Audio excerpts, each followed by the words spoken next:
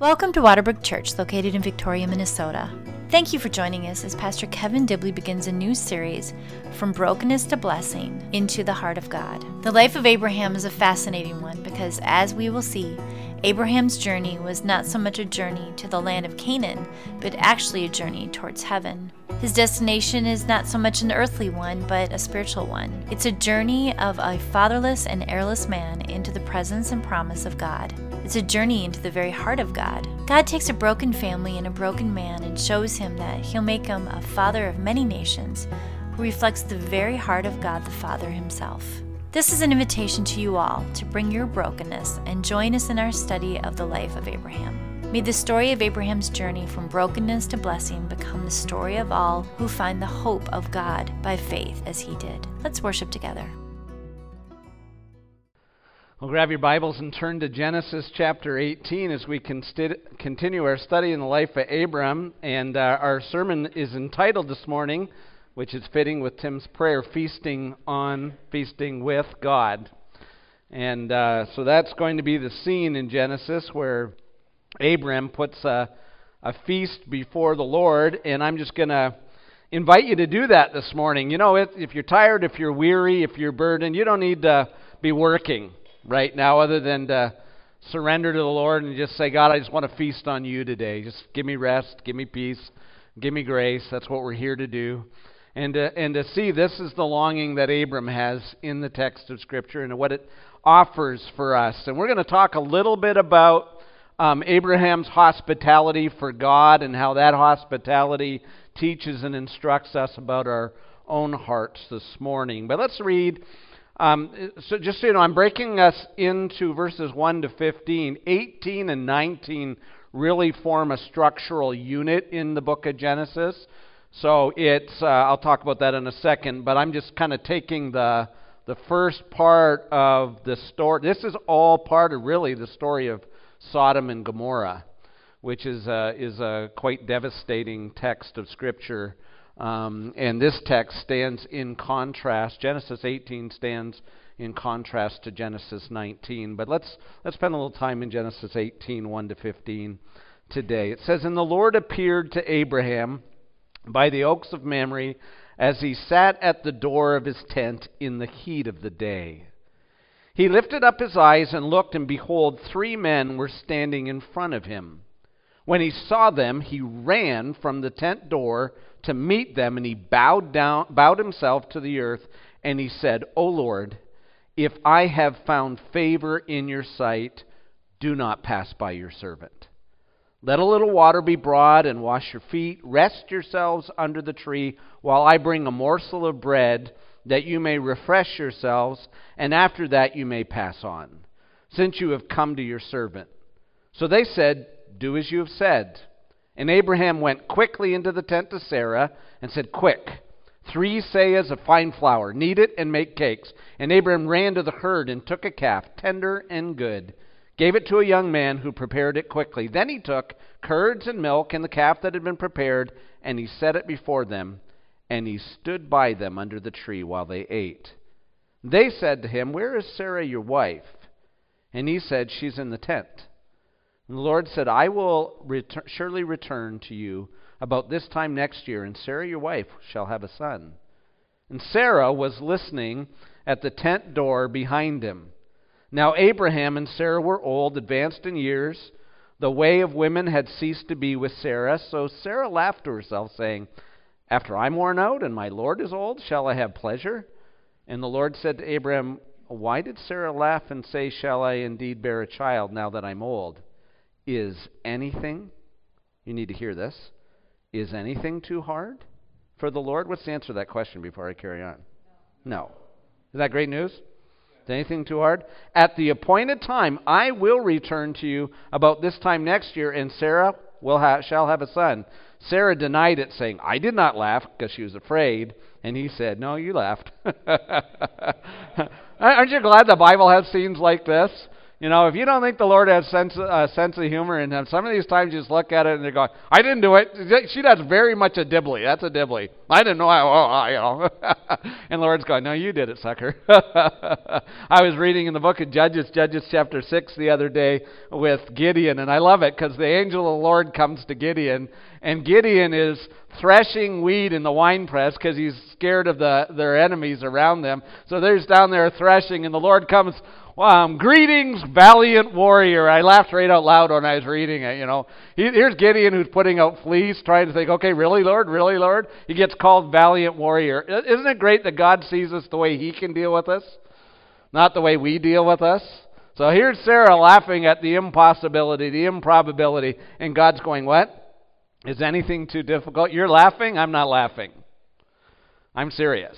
You're going to have a child this time next year. And so as we come into this section of Scripture, again, I want you to see that here we have Abraham fellowshipping with God. It's a unique, if I told you today God was showing up at your house, Zacchaeus right? God's going to show up at your house for dinner today.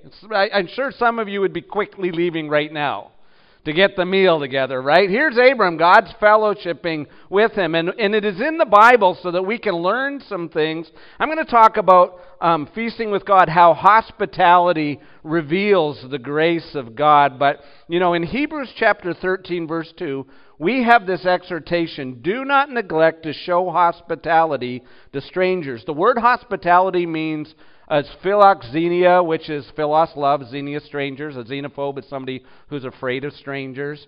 So this is a love of strangers. He said, do not neglect to show hospitality to strangers. Why? For thereby some have entertained angels unaware. And that's what happens in this text. And I think sometimes what happens in our Western scientific culture is somehow we've lost the idea that we are living in the interplay between the heavenly and the earthly, right? And so we live in this mindset where we don't realize that constantly we are interacting with spiritual forces that are working in this life. God is present with us. And so we live kind of in this dissected world, and we're told to be reminded that when we are doing what God has called us to do, God shows up. And the challenge I want to invite you to today is for you in your life to ask God to show up. To ask God to show up in a real way, a powerful way, a fresh way in your life. Are you willing to do that today?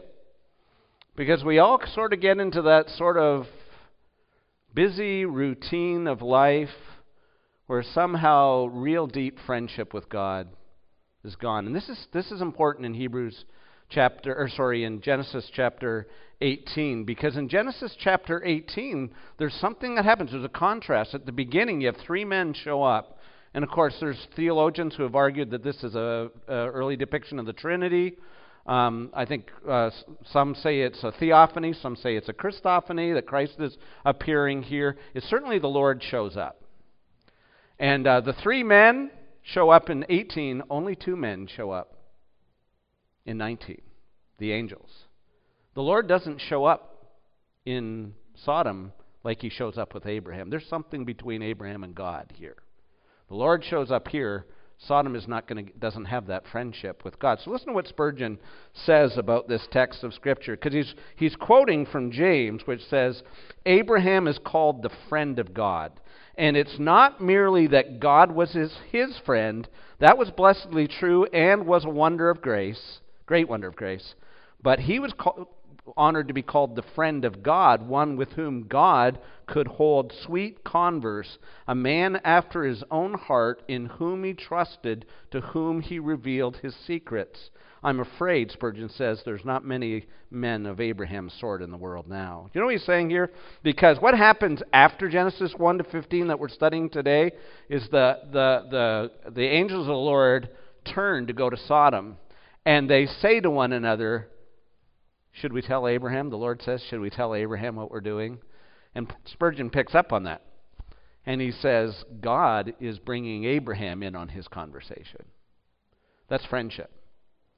And so the question I have for you is, do you have that kind of friendship where you're communing with God such that God shows up? And God speaks into your life. And that's what the gospel is, by the grace of God. That's what we're going to celebrate in communion. The Lord showed up, brought us into his family, but we want to cultivate a relationship of communion with God where we say, come, God, speak to me. Make yourself real to me. Make yourself alive to me. And I think what happens a lot of times with Christians is that we just kind of live in the no man's land of darkness and the shadow lands, of not a dynamic relationship with the Lord. So what you and I need to see in Genesis 18 is Genesis 18 and Genesis 19 are actually structurally designed to provide a contrast with one another. Here's friendship with the Lord. Here's not friendship. Here's hostility with the Lord. And there's a chiastic structure. For those of you who study your Bible a little more, a chiastic structure is where you begin to say certain lines, you repeat lines, and then you work your way backwards.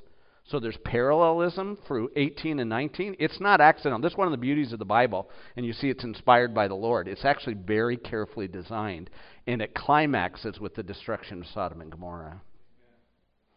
So as you're studying this, here's the contrast that you and I are meant. You can have friendship, or you can have hostility, but there's no man's land between. You need to have a relationship with the Lord. You need to be all in. But you need to ask God. How do you do that? You ask God to be all in with you and invite him in today. So Derek Kidner in his commentary talks about the structure of 18 and 19. He says the noon, notice this, I want you to see it. Where's Abraham at the beginning of chapter 18? He's sitting in the tent at the heat of the day. He's in the middle of the day. It's hot. The noon encounter in 18 and the night scene at Sodom in the next chapter are in every sense a contrast between light and darkness. The former, quietly intimate and full of promise. The second, all confusion and ruin. That's how you're supposed to feel this way. And so the way that you're supposed to read Genesis 18 and 19 is you have two options put before you. As Moses said, I'll put before you life and death. Light and darkness. Fellowship, friendship, and hostility. You get it? And so that's what's going on here. And so Ray Stedman in his sermon, I like this when he talks about this. He says in Genesis 18 with Abraham and God in this fellowship, he says it's a combination of grace and groceries. Here's Abraham running around getting his groceries, but the whole issue isn't about groceries. And even when we talk about hospitality, it's not about the food, it's about the fellowship. It's about the friendship. And so here's what I want to ask you this morning. What can we learn about Abraham's hospitality towards God, and how does hospitality speak into our lives as we interact with one another?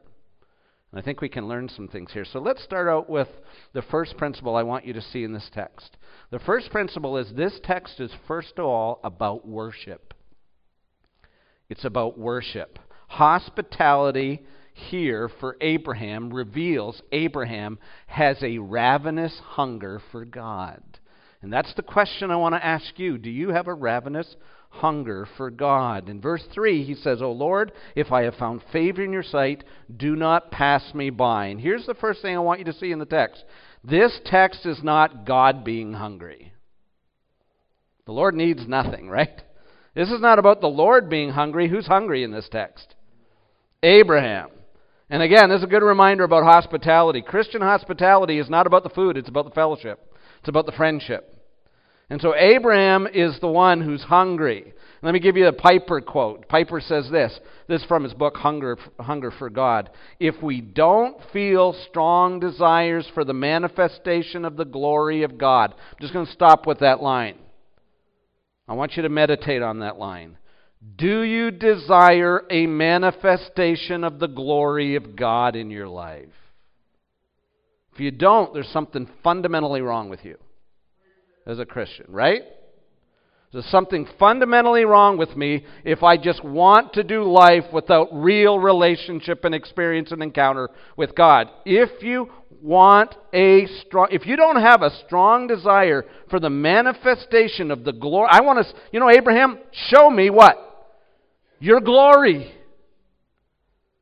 David, looking at the stars, the heavens declare what?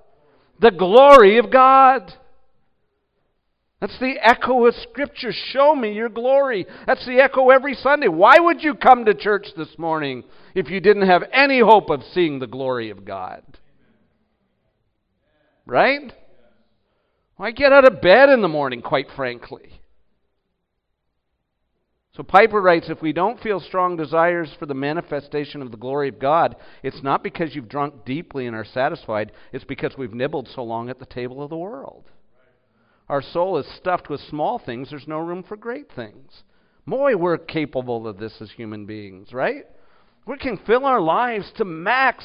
We maximize our stuff. And what does it do? That stuff doesn't satisfy in any way. What it does is it displaces a passion for which you were made. What's the chief end of man according to the Westminster Shorter Catechism? The chief end of man is what? To glorify God and enjoy Him forever. That's not a new truth. That's a fundamental truth that's been taught for generations. You and I have been made to enjoy the glory of God. And there's no glorifying God if you're not enjoying the glory of God. Right? So that's what Piper's saying here. This is the problem with sin. Sin fundamentally isn't that we're doing wrong things. The sin is fundamentally we're worshiping the wrong things. We're treasuring the wrong things. We're trying to find life and satisfaction.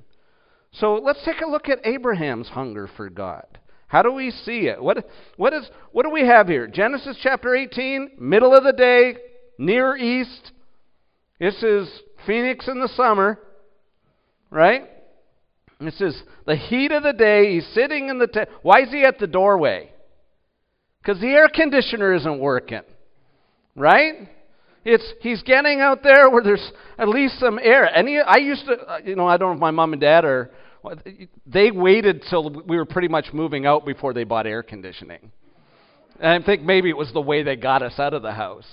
Then once we were gone, they put the air conditioners in. I don't know. We had this two-story brick house, and the kids all slept upstairs, and no air moved in that house. And in southern Ontario, it's like south of here. It would bake all summer long, and we'd just lie there and swelter all summer long. It's kind of the day that Abraham's in. He's in the middle of the day. He's sitting there, and then three show up, the Lord and the two angels. What does he do? He's 100 years old, and he's hot. He runs, and he falls. Why? Because he's hungry. Do you think he has any inclination of who that is? Of course he does, because he says immediately, "Oh Lord." He is Abraham. This is not Abram of Haran, who's hiding out of fellowship, hiding away, licking his wounds and waiting for the sorrows to pass. This is Abraham who has now come to know that there is El Shaddai, the God Almighty. And he sees the slightest shadows coming out of the desert sun, the haze, and they're suddenly before him, and he runs and he falls down, and he pleads urgently. What's his plead? Verse 3. O Lord, if I have found favor in your sight, do not pass by your servant. I feel like God told me today, impressed upon my heart, this is what I want you to pray today. If you're going to get anything out of this text, pray this prayer. O Lord, if I have found favor in your sight, do not pass your servant by. Isn't that a great prayer? So when this is Abraham saying, don't keep going. Don't leave me. This is Jacob wrestling. I'm not letting you go till you bless me. Right? And that's what you come to God and say, don't let me go until you change me. Don't let me go till you fill me. Do not pass me by. We used to, back in the old revival days when I was growing up, we would have these church services and they would start singing. There's an old hymn called Pass Me Not, O Gentle Savior. Any of you know that? And so if you're part of a African American gospel community or something, you go on YouTube and put in Pass Me Not, O Gentle Savior in there, and then you listen to it this afternoon. But they would start playing the keyboard at the end of the service, and the song would go, Pass me not, gentle Savior, hear my humble cry, while on others thou art calling, do not pass me by. Savior, Savior, hear my humble cry, while on others thou art calling, do not pass me by. They would play that song over and over. And you'd sit in the chair, and they're saying, come on, God's speaking to somebody today. That's Abraham. That's Abram. He's running out. He falls on his face. Don't go by. Do not pass me by. Do not leave me. See that? That's what the fellowship is. This is spiritual hunger awakened by the Spirit of God. And so what does he do? He runs and he prepares an extravagant feast. Again, this is rather humorous to me because he says what many of us do. Just drop in. We'll wash your feet. How about a little water and a morsel? Now, if you're Sarah back there, you're going, that sounds good. A little water, a morsel. We can get out behind the camels. We got a little water. And then he runs into Sarah and says, what? Let's get 3 seahs of the best flour. 3 seahs or what? It's 7 quarts is 1 seah. 21 quarts of flour, honey. You imagine Sarah behind the tent going, 21 quarts of flour, honey. Right? And he runs off. And he goes to the farm and he gets the best calf, and it says he looked for one that was tender and good. And he said, let's get that together. And H.A. Ironside once was preaching a sermon, and he got done the sermon, and an old gentleman came up to him and he said, I liked your sermon today. It was like Abraham's calf, tender and good. Right? And that's what he says, just a tender and good calf. And then he went, what, curds? Everything. He was putting out a feast. Because he wanted him to stay. Is Abraham a friend of God? See, he wants an encounter with God. This is what we got to get in our heads. Fellowship is not about the performance. It's about the pleasure of the presence of God. Tim's prayer this morning. I used to pray for things. Now I pray for you. Right? You're the treasure. And so that's what's going on here. And then what does Abram do? It says in this text, he stands there and he hovers. Now that's very servant-like, like a waiter, but he's also, that's what, this whole thing was to be in the presence of God. Can I ask you the question, is that anything like you right now? I am sure that for some of you, your spiritual life, you're sitting at the door of the tent in the heat of the day. Dry. And you need to pray, pass me not, O gentle Savior. Hear my humble cry. While on others you are calling, do not pass me by. Psalm 63, this is what the psalmist says, O God, you are my God. Earnestly I seek you. My soul thirsts for you. My flesh faints for you, as in a dry and weary land when there is no water. Is that a good sign spiritually? No, it is. It is, right? Nothing satisfies me except for you. So I have looked upon you in the sanctuary, beholding your power and glory, because your steadfast love is what? Better than every single other thing that I've been feeding on. My lips will praise you. I will bless you as long as I live. In your name I will lift up my hands. My soul will be satisfied as with fat and rich foods, and my mouth will praise you with joyful lips. You know, one of my longings when we come into worship together as the people of God is that you actually just come in and feed on the Lord. I don't care if you know anybody else is around you on one level while you're singing. Of course, we're corporately worshiping and we're helping each other worship. But there ought to be this longing in our lives as the people of God, from the rising of the sun to the setting down of the same, that the name of the Lord would be praised. Right? Do you have that? Do you want it? Plead. That's what's going on here, worship. And so we need that. We need, and so fellowship, this is what I want to say a couple of things. The reason why we need fellowship and the reason we need other people around us is because that's where God shows up. You know, if you try to tell people you should fellowship more and it's duty-oriented, people go, I have enough people in my life. And you know what they mean by that? I got enough problems in my life, right? I don't need any more people. How many of you in your head right now are thinking, I don't need any more people in my life, right? What drives you towards connecting, loving strangers, and expanding the realm of your connections? You know what drives you? It's because God loves to show up in those places. You know, before COVID happened, just over a year ago, Marianne and I had some friends in for dinner, and they're Asian and atheists. And so we were having dinner together, and while we were talking at the table, we were asking about Chinese New Year and what they did, and our friend said he doesn't go home, back to Hong Kong. I think it was Hong Kong. He doesn't go back to Hong Kong for Chinese New Year. And I said, why? Why don't you ever go back? And he goes, because my brother goes then. And I said to him, why does your brother go and you don't go? And then he told me that his brother had done something 10 years ago that had brought shame on the family.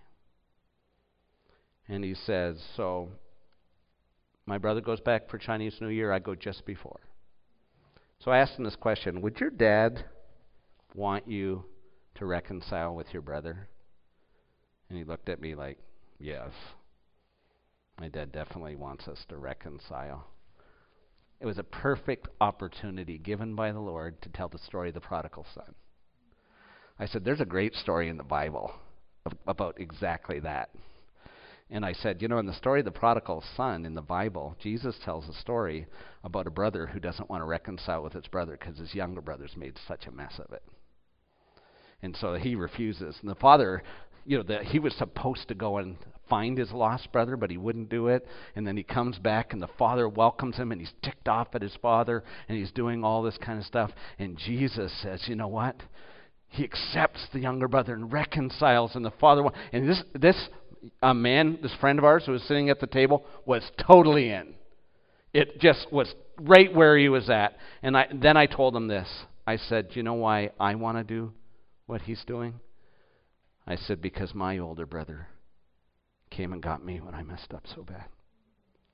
My older brother's Jesus. This is the story of the Bible.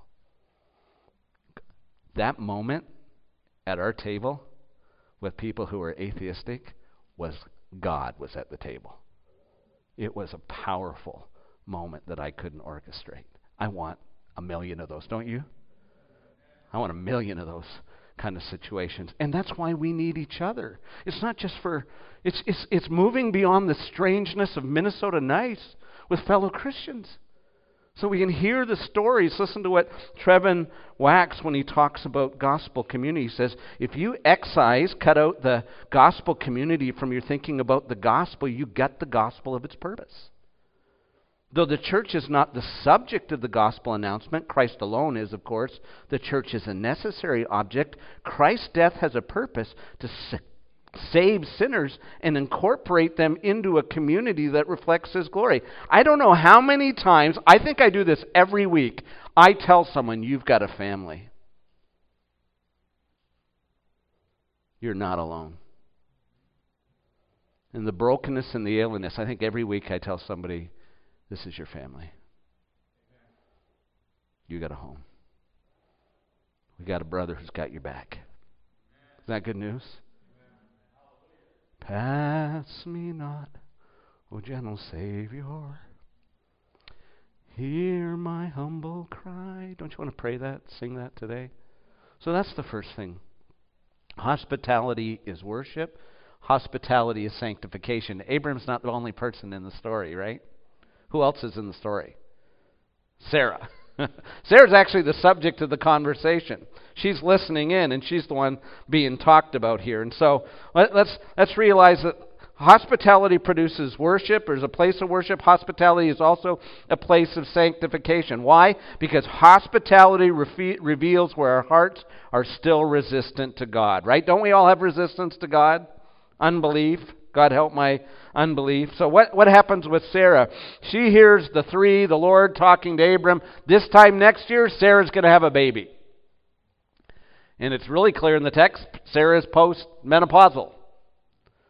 And she's going, I don't think so. Right? Really? She's going, I'm worn out. She looks at Abraham. He's worn out.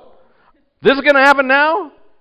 And the Lord speaks and says, okay, now, where is she? She's behind the curtain. She's behind the tent. What she forgot is what? So is God.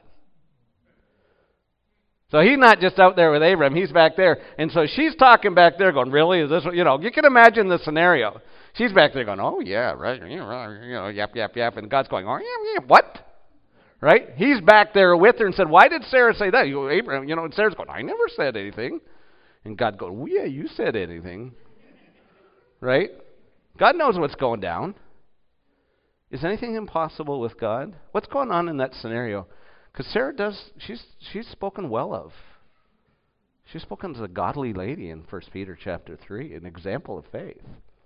God is dealing with the residual unbelief of a hard life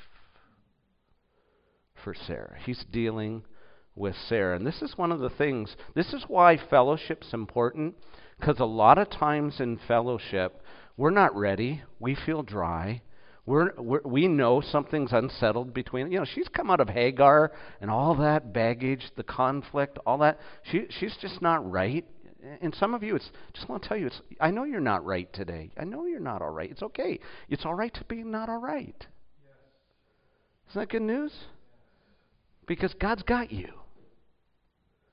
And so she's working through this not all rightness with God, and God comes in, because here's what God loves to do. He loves to put people just to listen in on the conversation. Because when they're listening in on the conversation, God is actually talking to them. Who's God talking to? Abraham here or Sarah? Yeah, he's talking to Sarah, and he's talking to both of them. And that's often what we need to understand, that what happens is when we're in fellowship where people are focusing on God and the gospel, what God loves to do is he loves to just kind of shoot the gun and get everybody. Right? Doesn't he do that? And so listen to what Dustin Crowe writes. He says, sanctification within community is a two-way street. God matures us as others love us in word and deed. He also strengthens us by stretching us to share our faith, serve with our gifts, enter into, I like this line, messy relationships, which all of them are, of course. Just so you know, you cannot enter into a human relationship that's not messy. Being plugged into a church body and committing to grow in maturity along others isn't an option. Gospel-centered sanctification only happens as you humbly receive the gospel and the gifts others bring to you, and then doggedly commit to do the same for them in return. So here's what it looks like. I'll give an example. My friend Tim, who prayed here today, we were just talking about this last week. Tim was talking about a time in his life when God saved him, when really God got a hold of his life. And he said he was in a small group, and he was miserable. And in the small group, the other people were talking about 1 Thessalonians. In everything give thanks, for this is God's will for you in Christ Jesus. And they're all processing that and talking about that. And he said his temperature was rising because of the circumstances in his life. And he said he was angry with God. And he said as he sat like Sarah, listening to the Christians talk about being thankful in all things, God was going after his heart. And it changed his life. God brought him to... Isn't that great how God does that? How many times are we in fellowship when we don't want to be in fellowship? And I mean, this happens all the time with our small groups. I think almost every small group meeting, nobody wants to go to it. Right? Because they're always inconvenient. It's Friday night. It's some night. The kids are acting up. You've been working. You feel like everybody's probably got COVID or something. You're just thinking, I do not want to go to that meeting. Everybody goes to small group. They come out going, man, I'm glad I didn't miss that. Amen. And it's not because they brought a whole lot of stuff into it. It was you're sitting there listening to people talk with God and about God. And as you're sitting there, God is talking directly to your heart. Is that good news? That's what's going on in this text. Sarah, is anything impossible with God? So I'm saying that to you this morning. Put your name in there. Replace Sarah. Put your name in. Is anything impossible with God? Come on, bring it. Bring it. You know why you're angry with God. Bring it. You know why you're afraid. Can you bring it? Is anything impossible with God? Hebrews 10 says, and let us consider how to stir one another to love and good deeds. Why? We need it. Not neglecting to meet together as is the habit of some, but encouraging one another, and all the more as you see the day drawing near. Isn't that good news? So let me give you this line. The best position for a struggling Christian who's going through hard times is to be in a place where you can overhear the Word of God and you can invite God to overhear and minister to the struggles of your heart. Right? Got that interplay? Is that fellowship? Yes. That's fellowship with God. I love that. All the time when I'm worshiping with you, I'm like super ADHD. I'm always having out-of-body experiences, just so you know. You're talking to me, I'm listening to you, God's going, dibbly, dibbly, dibbly. Right? You have that? Or am I the only crazy person? Well, I could be the only crazy person. But that's the beauty of life in Christ. God shows up. Don't you want God to show up? Here's the last thing. When we do hospitality, I'm coming back to the meta-narrative, the big story of Genesis 18 to 19, we are acting out the gospel. When we're fellowshipping, what are we doing? When Abraham in 18 is coming to God and fellowshipping, he's reminding us that though the wrath of God is coming on Sodom, there's mercy for those who seek the Lord. Right? Light and darkness. Life and death. Friendship and hostility.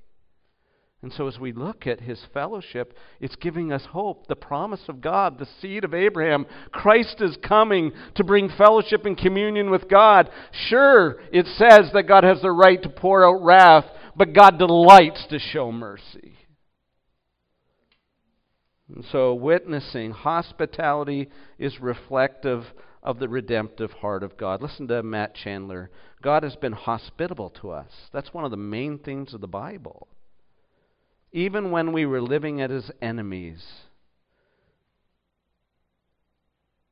God came and saved us. Your blood has washed away our sin. Jesus, thank you. The wrath of God completely satisfied. Jesus, thank you.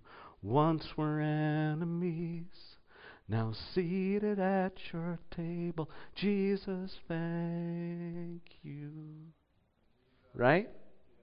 That's what we're singing today. We demonstrate that we truly appreciate the divine hospitality we receive as we extend our hospitality to those around us. Rosario Butterfield, in her book, The Gospel Comes with a House Key, says, radically ordinary hospitality shows the skeptical post-Christian Minnesota world what authentic Christianity looks like. God is family. Christ is our brother. He reconciles us to himself. So let me make some quick points before we take communion. You and I need to distinguish Christian hospitality from worldly hospitality.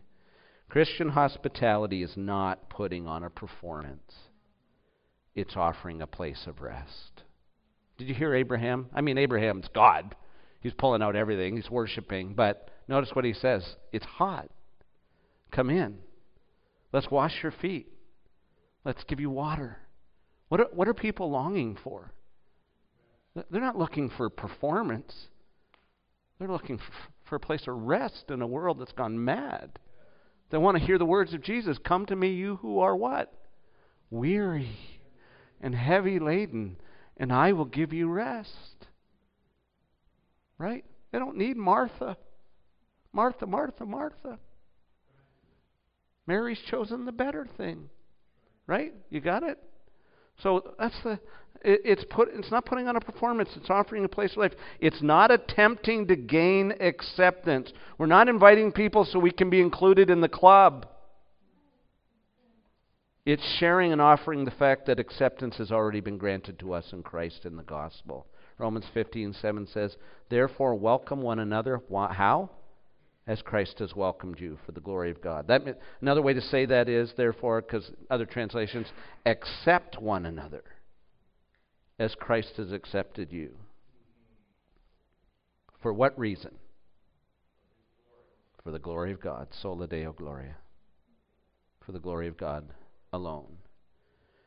Finally, it's not anticipating a return invitation. We don't enter into hospitality with people hoping that people would invite us in return. We enter into hospitality in order to anticipate the great hospitality that is yet to come. Right? We're expecting not a return invitation, but a return of a Savior. And even we read it this morning. Let me read to you what's going to happen, friends. One day, the great host, the great act of hospitality will be Jesus Christ welcoming us to His table.